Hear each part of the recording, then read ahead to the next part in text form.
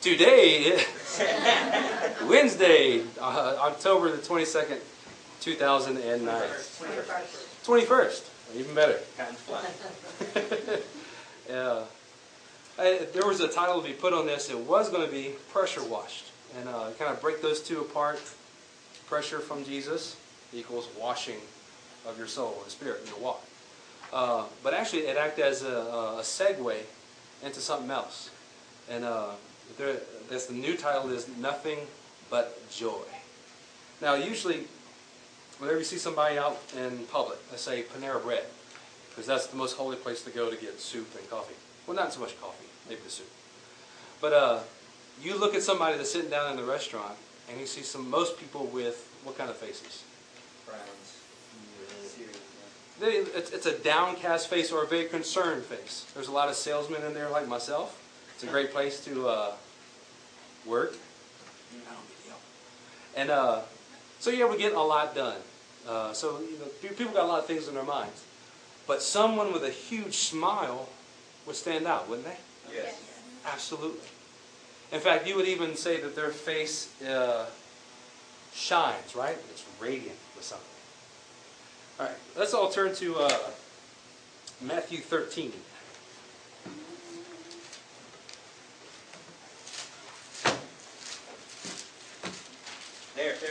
There. Wow.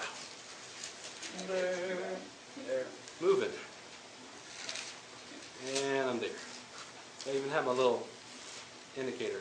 Forgot to use it. Anyway.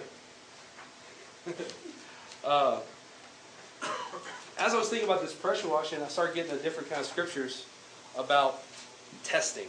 And what does it mean to be tested and pressure applied to you? And what are the after effects? Well, I stumbled upon this one in Matthew 13 about the 4 kind of soils.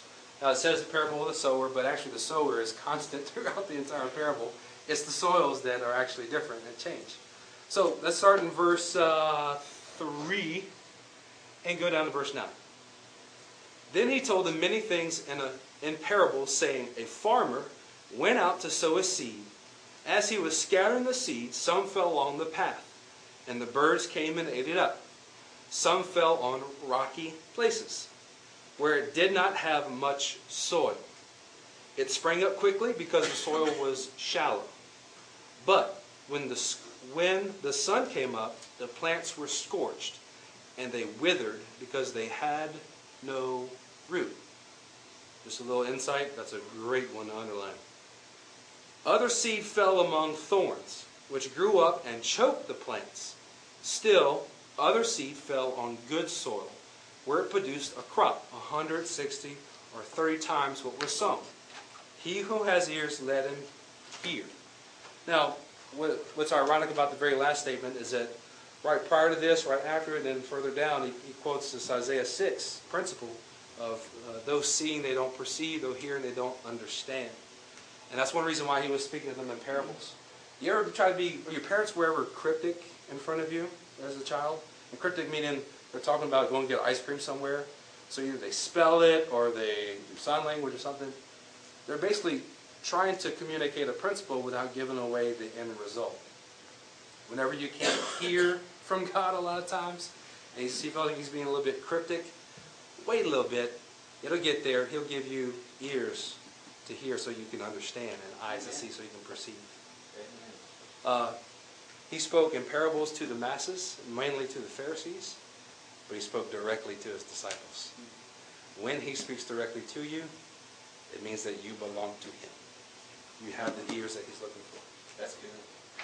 Now, anybody, or please raise your hand if you ever try to grow something. I grow a garden. Okay? If you were successful, keep your hands up. Okay, that dropped to about half.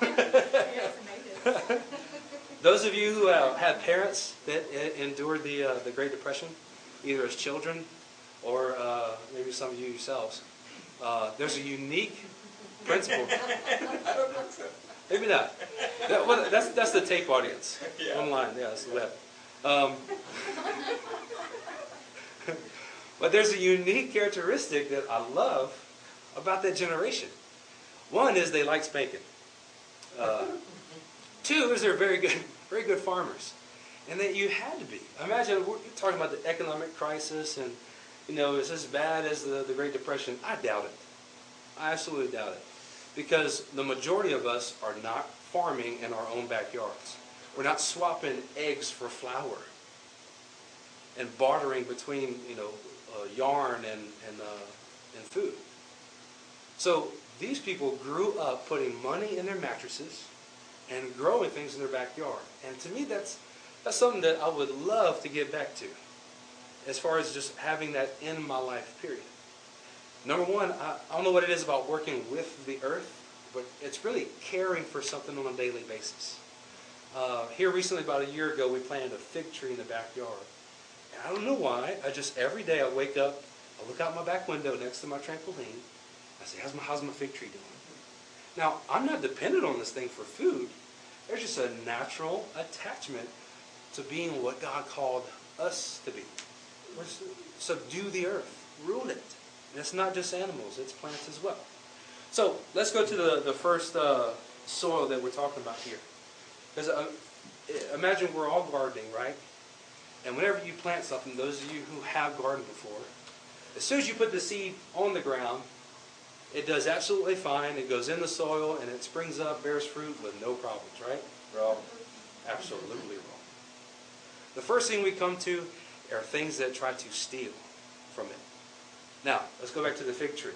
Those of you who are familiar with fig trees, really most fruit trees and berries, birds love them.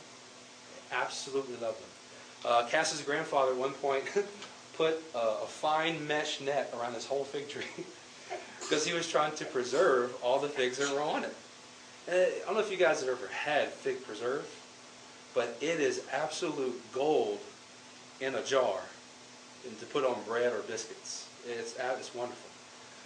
For those of you who are, heaving and hoeing, you're just missing out, absolutely. But it's something that's precious. It's well sought after. But whenever you plant these seeds, or in this case, the fruit begins to come off this tree, birds of the air are a huge pestilence, besides bugs themselves. So you always have to fight with that. Now let's get down to the next soil. That one we have shallow roots. This is another one that's very dear to my heart, more or less to my wife's. We spent a little bit of money last year investing in some landscaping in front of our house. And yay, we're going to get 70% off at Houston Garden Center. Got some really good deals. 4 or 5 azaleas, these dwarf azaleas, beautiful. They'll bloom pink and white. We had them staggered out. Had these great plans for what we sown in the ground. They took root. We had to water it day after day after day. We're struggling, but it took root. And once it did, it sprang up. One thing we began to notice is that if it didn't rain for a week, not only did it wilt, it started to turn brown, really bad. Well, as you guys all know, the past drought that we had, they are absolutely annihilated. They're dead. The only thing they're useful for, see if this triggers anything in your mind, is burning up. They could not be revived. So we paid somebody to dig them up and put them by the side of the street. I'll use my Christmas tree to burn up. That's usually pretty good fodder. The next one is rocky soil. And I would venture to say probably around here we're not really familiar with that. Not so much. I haven't been to Israel, but from what I hear, there's rocks everywhere. Absolutely everywhere. I have been to Marble Falls. Beautiful mesquite trees everywhere. It's next thing best to heaven. But you can just see the terrain. Something just has to really be rough and rugged in its root system to survive. Kind of like an olive tree. Yeah. But something that's not designed for that soil, that needs something that's a good soil, that's well fertilized and well watered and everything, it would have a hard time. So it'll get a root system, it'll begin to grow up, and begin to produce leaves. We'll find out something a little bit later on. Now, good soil. We're on tape, but still, like some input from you guys who've gotten your hands dirty. Tell me, what makes good soil? Fertilizer. Everybody knows what that is. What else makes good soil? tilling it, turning it over, churning it, breaking it down. Now, another thing is a proper mixture of sand, topsoil, and clay. I always never forget this. Jennifer said that her grandmother always used to brag on the red Alabama clay and how it was just perfect for anything to grow in. That's because it had that perfect mixture of sand, clay, and topsoil, where the roots could go down deep enough to get nourishment, but by going deep, it also supported the infrastructure of the plant itself. The first time I read this, I got to the end of that verse 9. I said, man, I need to pray and see what all this means. I know this is just good stuff. What's always the key whenever you don't understand? Keep reading. So let's keep reading. Skip over to verse 18. Listen then to what the parable of the sower means. That was an absolute cue beam whenever I got to that point. When anyone hears the message about the kingdom and does not understand it, the evil one comes and snatches away what was sown in his heart. This is the seed sown along the path. This is probably, I wouldn't say the majority in the sense of like 98%, but it's definitely above 50%. Most people hear the word. In fact, at certain times in my life, I was that person.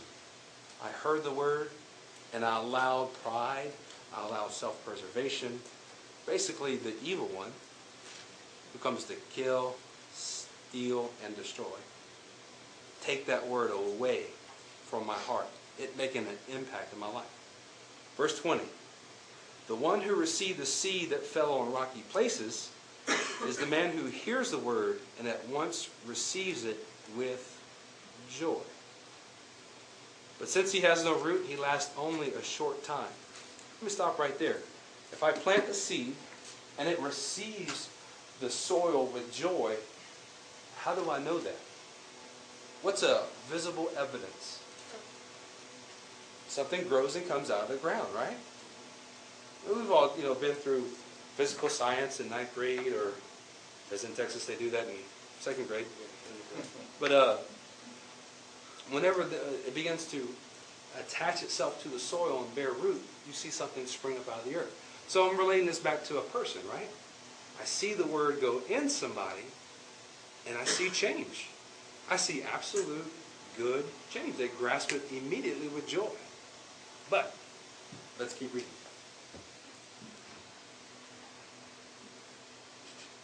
But since he has no root, he lasts only a short time. When trouble or persecution comes because of the word. Now, you can be persecuted for something other than a word, right? You see that on the news all day long.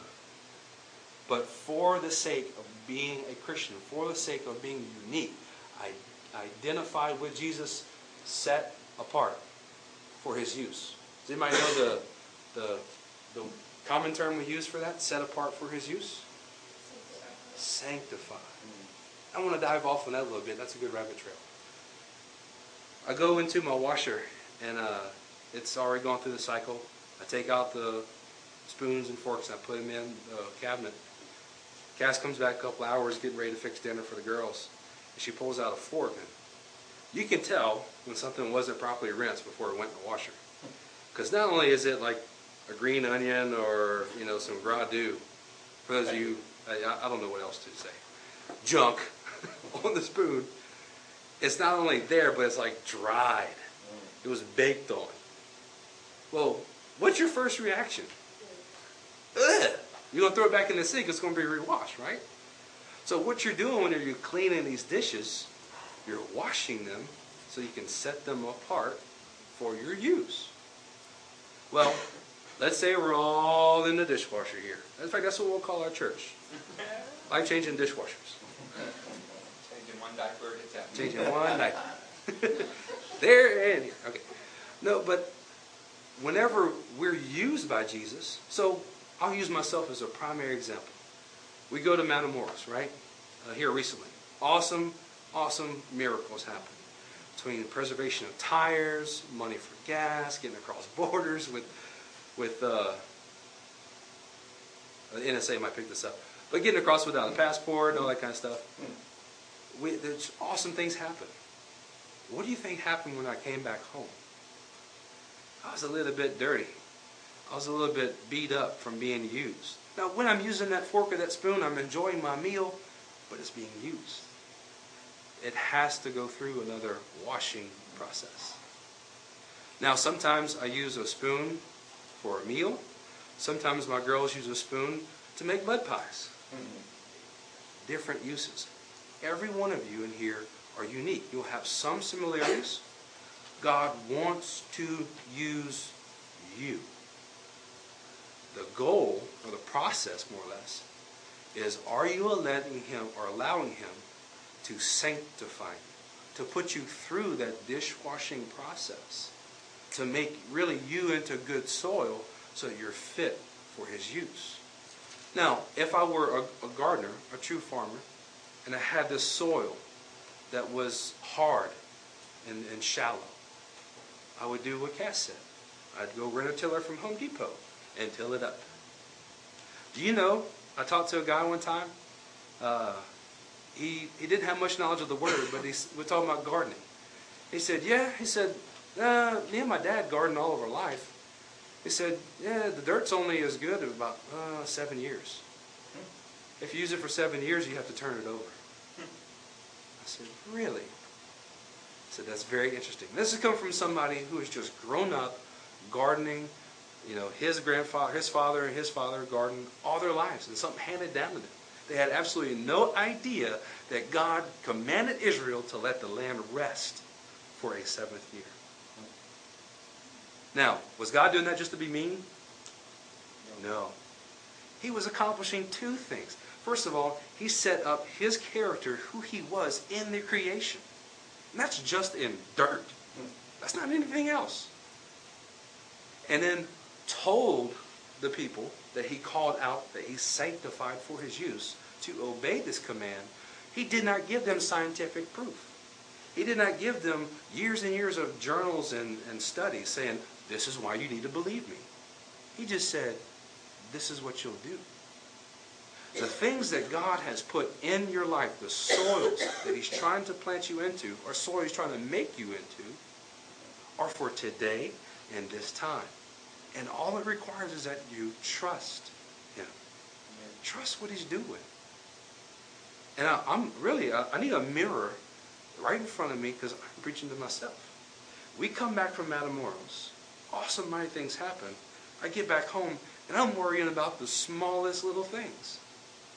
The smallest little foxes are spoiling my vines. So the little bitty insects. You know, I just got through killing a bear and now I'm worried about a ladybug. So you see the dynamics that us humans go through? Now, one key term that a guy that commented on this shallow soil said, spring up with joy. Called him an emotional hearer. I love it. I don't know why, I love it. It's an emotional hearer. Immediately I begin to think of 2 or 3 people in the Word. One is Peter. No, Lord, I'll never deny you. He was offended at the thought. And Jesus said, like, oh yeah, you'll do it 3 times, big guy. You know, he sees him on the water, and at night, Jesus standing on the water. Yes, Lord. Jumps out of the boat, starts running to him. Gets halfway there, realizes the perils that surround him, and begins to sink. He's an emotional hearer. Some people aren't that way. But when you begin to see this shallow soil, and they respond as a reflex to get away from harm and go to God, proceed with caution. Whenever you're witnessing to them, whenever you're dealing with them, I'm excited too. In fact, I have to be careful I don't become jaded. That when I see somebody born again, yes, angels are rejoicing in heaven right this minute. You're beginning to receive the salvation of your souls. But when is our salvation complete? When we finish the race. When I finish the race. So in and of that moment, when I see that person born again, they're an emotional hearer, they're responding with joy. That's absolutely fine in and of itself. What should happen is that they recognize that they're shallow and allow their ground to be broken up and tilled over. Allow some fertilizer to come on into their life. The next one is rocky soil. Now, in a way that does make it shallow, but this kind of corresponds this to our corazón, our heart, areas of your life. You have to allow Jesus into every area of your life. If any part is left untended to, it begins to get that hard nature. Now, granted, if you guys have seen like a dump truck, right? That holds about, I'd say, 8 cubic yards of concrete. It's huge. Doesn't seem like much what's on the ground. It's huge. But imagine after, this whole floor right here is this thick with dirt. And I have a couple stones over here, a couple stones over there. Percentage-wise, it's really not that big. But if I would take one small seed and I try to plant it in that one spot, because I, the farmer, need something to grow right there, that soil in that place is not fit for me. So what do I have to do? I have to till it. I have to break it up. God's going to find the places in your life that are hard, that are untouched, that are not useful. And He's going to break them up. Amen. Let Him. Absolutely let Him. Let's turn to Ezekiel 33.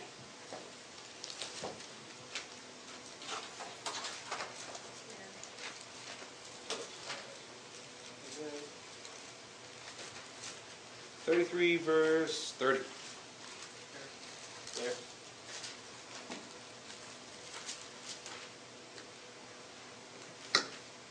Another one we're about to read, if it's not highlighted, please do. It is absolutely wonderful. As for you, son of man, your countrymen are talking together about you by the walls and at the doors of the houses, saying to each other, "Come and hear the message that has come from the Lord." That sounds great. It's a good start.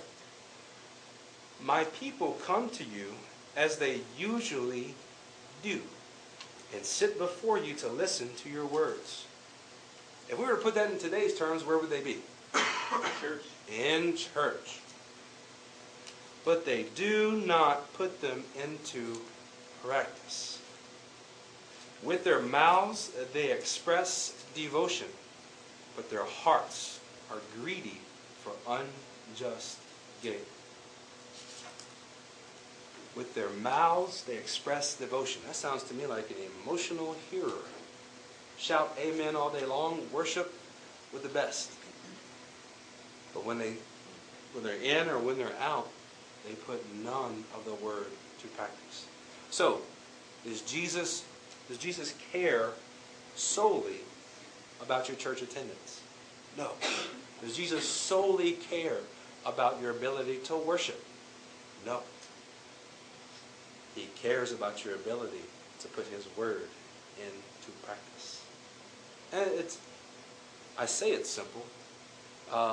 It's simple on the foundational element that's being obedient to Him in every circumstance. And usually where it's hardest is when it goes against the grain of what you think is right, what you want. Because you begin to hit that rocky part of your soil. You hit that shallow place that needs to be dug up. Let's rock on. Psalms 119:11. Somebody turn there. Read it to me.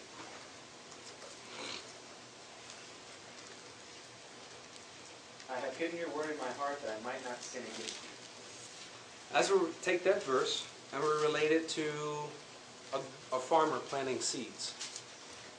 Some seeds, but most seeds have to be put into the ground in order to take root and bear fruit, right?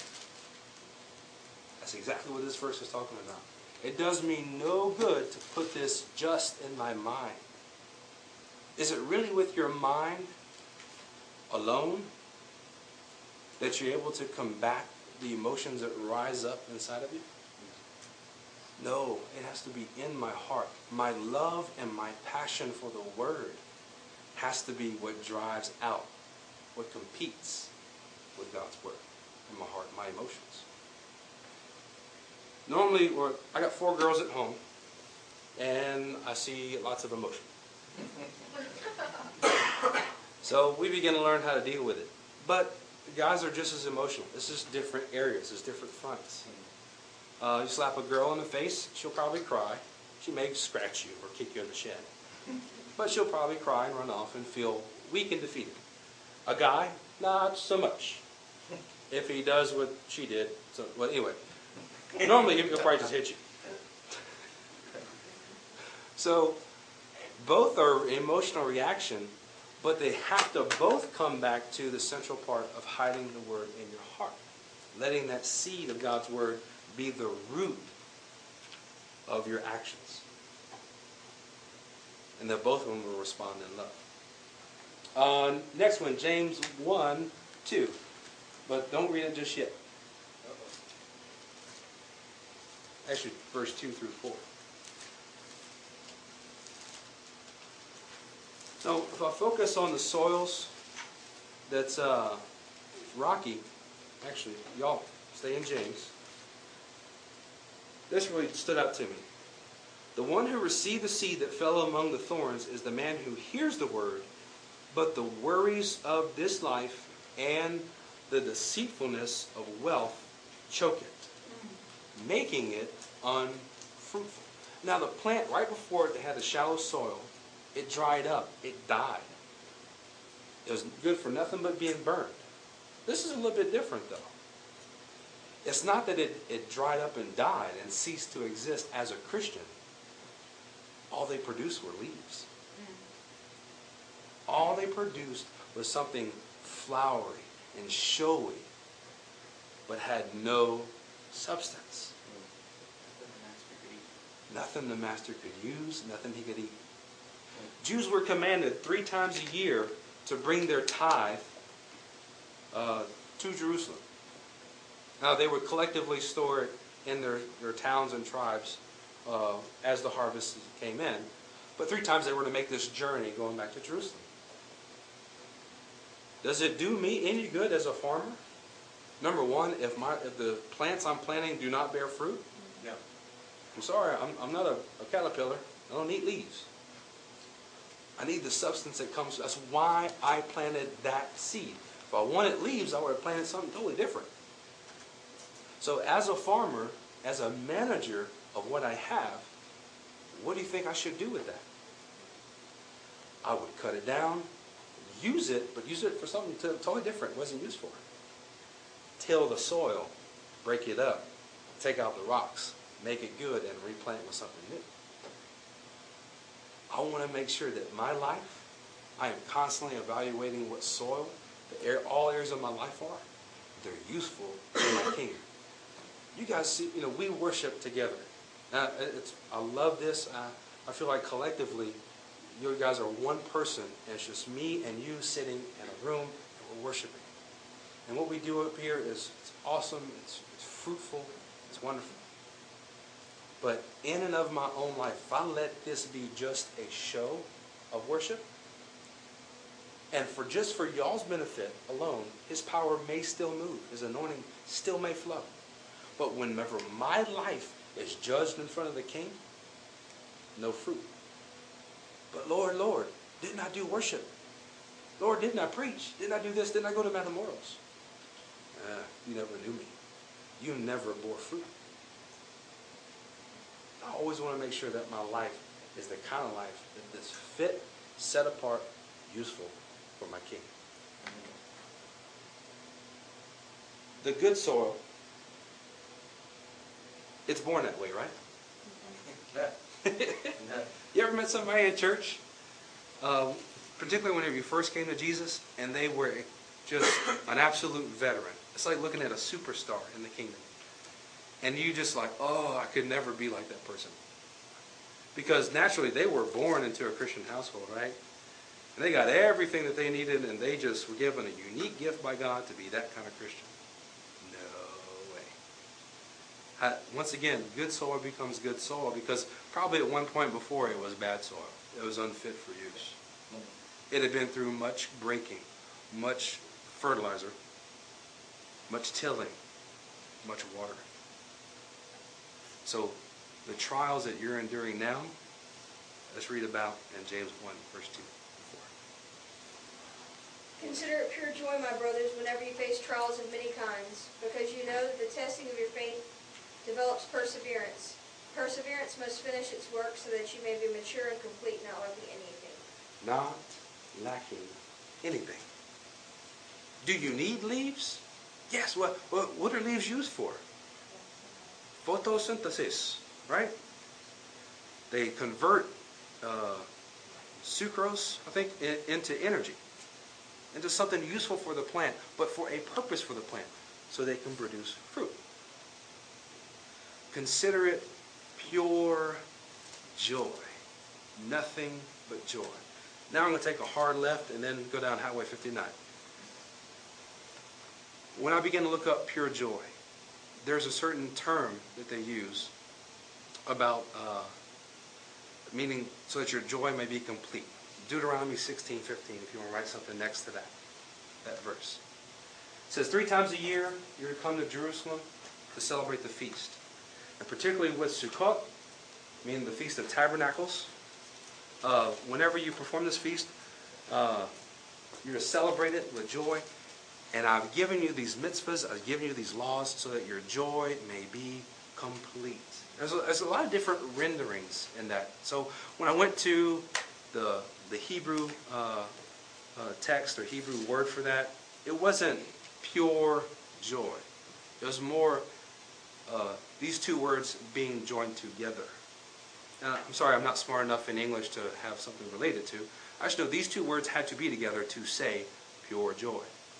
Well, if you guys remember from a couple Wednesday nights ago, we talked about olive trees, right? And these olives, when they were pressed, began to have this first stage is pure oil. And the purest olive oil was used for consumption, food consumption, and light. And the point that they're trying to drive to in Deuteronomy 16:15, but also more so, this is where James gets this from. Consider it your joy complete because of these trials. Consider yourself basically as olives being pressed. And in these trials you're being pressed so that something pure can come out that's useful to bring light and to give a nourishment. The same exact thing those olives were used for. Now, the festivals, can I do a little quiz here? What's the Hebrew word for the festivals in Israel? Mikras. Mikras. Always that helped me because when I think of rehearsal, so mikra, they kind of tie together. So these rehearsals they did time after time after time again, and not just these three feasts they had to go to Jerusalem, but there were 7 feasts all year long. But actually, when you begin to break it down, they saw a cycle of God that happened every morning and evening. Then they saw a cycle that happened once a week. It was their Sabbath. They observed Sabbath, right? Then they observed the 7th Sabbath. And then the 49th sabbatical year was the 50th, or the year of Jubilee. So there's this constant reminding, rehearsal of what God was going to do in them, but also in the entire age of the universe. So it was ingrained in them. Well, when I saw this scripture in James, these trials, what exactly is a trial? It's a rehearsal. It's a mikra. No, I don't, we're not Jewish, so we don't necessarily celebrate the 7 feasts. But what I joined, what I was baptized into, associated to with Jesus, was the blessing of rehearsing these trials of being pressed. Just like Jesus was. No servant is greater than his master. If Jesus had to suffer, guess what? You get the blessing of doing so as well. What was the fruit when he suffered according to God's will? It was life. It was absolute life. It was light and it was substance. It was food. And that's what we eat of every single day by living and walking in Jesus. So when I see these trials, I have to remind myself. The siding is rotting on the side of my house. Pure joy. My car just broke down. It just so happened to pick July 16th to do it. 104 degrees outside. Pure joy. I fill my radiator with 32 gallons of water coming back from Mexico. Pure joy. And so it's contrary. It seems absolutely ridiculous to laugh and smile while something bad is happening to you. But joy is a direct indicator of hope. Hope. If everybody begins to get laid off and I'm the only guy standing in the crowd with a smile, I might get punched. Probably because, number one, they just don't like to see other people have joy when they don't. But probably say, well, this guy's got an inside scoop. He's got an inside deal. He ain't losing his job. Whenever you're able to withstand trials and being pressed, you become a light to the world. And you show it first and foremost, not by coming to church. You show it by having a smile on your face and the true joy of the Lord, so that your joy may be complete. One last one. Luke 12:29. As you can see, I got my stones here. This is one of my stones. I've been throwing my stones at giants. That's why they're kind of messed up. This one I threw in the dryer. Brother Steve, if you could read that, 29 through 31. In the Jewish Bible? We're all reading from the Jewish Bible there. Yeah, go ahead. 12:29. In other words, don't strive after what you will eat and what you will drink. Don't be anxious. Keep going. Yes, through 31. For all the pagan nations in the world set their hearts on these things. Your Father knows that you need them too. Rather, seek His kingdom, and these things will be given to you as well. Stop right there. Eat or drink. Is that necessary for life? Yes. Yeah. And what does he say? And do not set your heart on what you will eat or drink. Don't worry about it. My Lord, that is simple. That is absolutely simple. Whenever my pantry is full, my refrigerator is full, my bank account is full, there's no doubt it's easier to relax. It's easier to not have stress. But even if it's not, what does the word say? Don't worry about it. If Jesus was a Jew in New York, he'd say, forget about it. Right? For the pagan world runs after such things. Do you know what it's like? I'm sure you guys do. When you're driving down the road, you just got a notification that your bank account is overdrawn, and you pass by Home Depot, the parking lot's full. You pass by this store, the parking lot's full, and people walking out with big screen TVs out of fries. It seems that everybody else's life has got it together, but yours doesn't.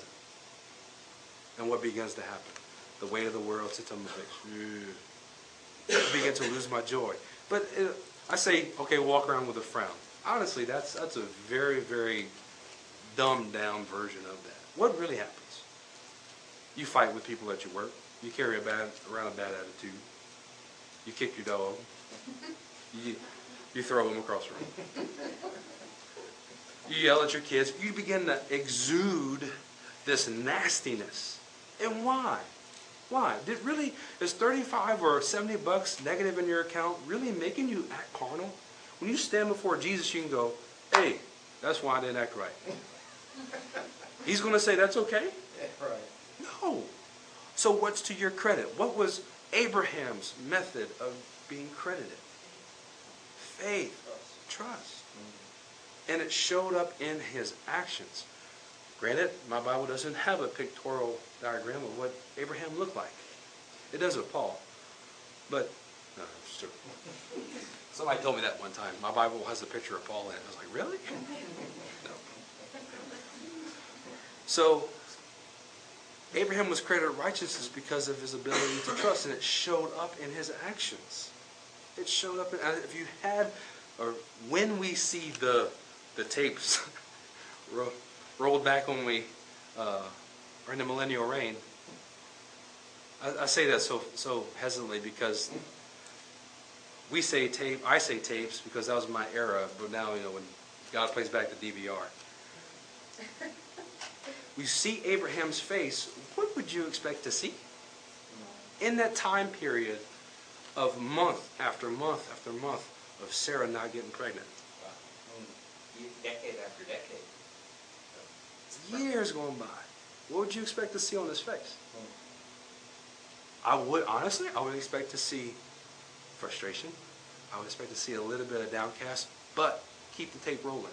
Because probably immediately after, he got better and he got a smile on his face. He was human. He wasn't superhuman. So that's why I say a little bit of frustration and anxiety. But you saw that he finished it well. In fact, he did have a sort of a down low spot with Abimelech, saying that Sarah was his sister. Right? God took care of that. So let me read this again. And do not set your heart on what you will eat or drink. Do not worry about it. Where the devil usually attacks you the most with these cares and worries of the world, this deceitfulness of riches, is, but I need this to live. This is essential. Let's keep reading. For the pagan world runs after such things, and your Father knows that you need them. See, the one thing that a lack of joy does is that it forgets that the Father knows that you need them. How many times? The whole testimony about Matamoros was, we did not have what we need, but we stepped forward in faith anyway, and God was working weeks in advance to give it to us. Weeks. Before we ever decided to go to Matamoros, he was already in preparation to provide on a specific day. He wasn't a step ahead of me. He was a mile ahead of me. So why? Why do I need to worry? And the reason that I hit this topic and wanted to share with this is not because you all are failing. This is what I am struggling with. This is from Sunday on. I'm walking around feeling like there's a concrete 1,000-pound brick on my chest, and I cannot shake it. I don't know what to do. So I'm pulling out my stones and reading, and do not set your heart on what you eat or drink. That's not working. Do not worry about it. I'm trying to force my way into the kingdom. It's not easy. Let's stand up and let's pray. Hey, while we pray, I got a scripture there. Yeah. First one is 1 Corinthians 3:9. It's a short one. It'll be easy for you to memorize. You are God's field. You are God's building. Whether you are hard path, rocky soil, being choked by weeds, or good soil, you're God's. That's good news, isn't it? Yeah. And there's hope that it can be changed. And if we're honest, a field's made up of all of those soils, isn't it? Yeah. Some area of your life has all of those. On Matt's Good Joy note, we had a friend named June Newman that sang a song. And it's funny how when something's put to a melody, you never forget it. I want you to hear the words because the prophet Habakkuk wrote it. Though the fig tree does not bud, and there are no grapes on my vines, though the olive crop fails, and the fields produce no fruit, though there are no sheep in the pen, and no cattle can I find, yet I will rejoice in the Lord. I will be full of joy in God my Savior. The sovereign Lord is my strength. So it's the biggest testament of whether or not you trust God or not is found on your face on a daily basis. And you've heard that so much in this church that it would be a temptation to overlook it. I just want you to know your leadership is working with all of our heart to put that into practice in our lives. When the men's toilet will not work, yet I will rejoice. Or go out the sixth time. One Jewish note here before we close. The Jewish rabbis taught that the response to a suffering is, Lord bless you. Baruch atah Adonai. Bless you, O Lord. And I can tell you from personal experience, the last time that I was seriously healed, a piece of my finger flew off and hit a fence. I said, Baruch atah Adonai, and I got healed. An amazing thing happens when we demonstrate our trust in God. He brings healing. He brings the fruit that we need. He knows what you need. He can remove rocks. He can do all of those things. It's his job to show you how to work the soil. It's just your job to present your soil to it. It really is. So don't be discouraged. Amen? Come on now. Y'all think you could bring somebody to church? Wouldn't that be a good thing? Yeah. You, if you're receiving something here that's worthwhile, share it with somebody. And even if they don't come to church, share it with somebody, right?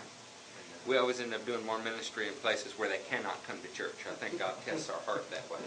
Every time we go on vacation, we end up the entire time. Yeah. The goal is not to build a bigger church. The goal is to build His kingdom. But I tell you what, as you begin to recount the good things God's done in your life to other people, it's hard not to smile. You know, you go home and practice looking in the mirror and seeing if you can talk about the way He saved you with a giant frown. You can't even think about it with a frown, can you? No. Pray for us, Matthew. Absolutely. Mighty King, Lord, we bless your name. Lord Jesus, we thank you for giving us the divine nature and power to walk this thing out. That in my weakness, your strength is made perfect, mighty King. That when I don't have the ability to walk it out, to put the smile on my face, you surround me with those that do, or you encourage me by your Spirit with your word.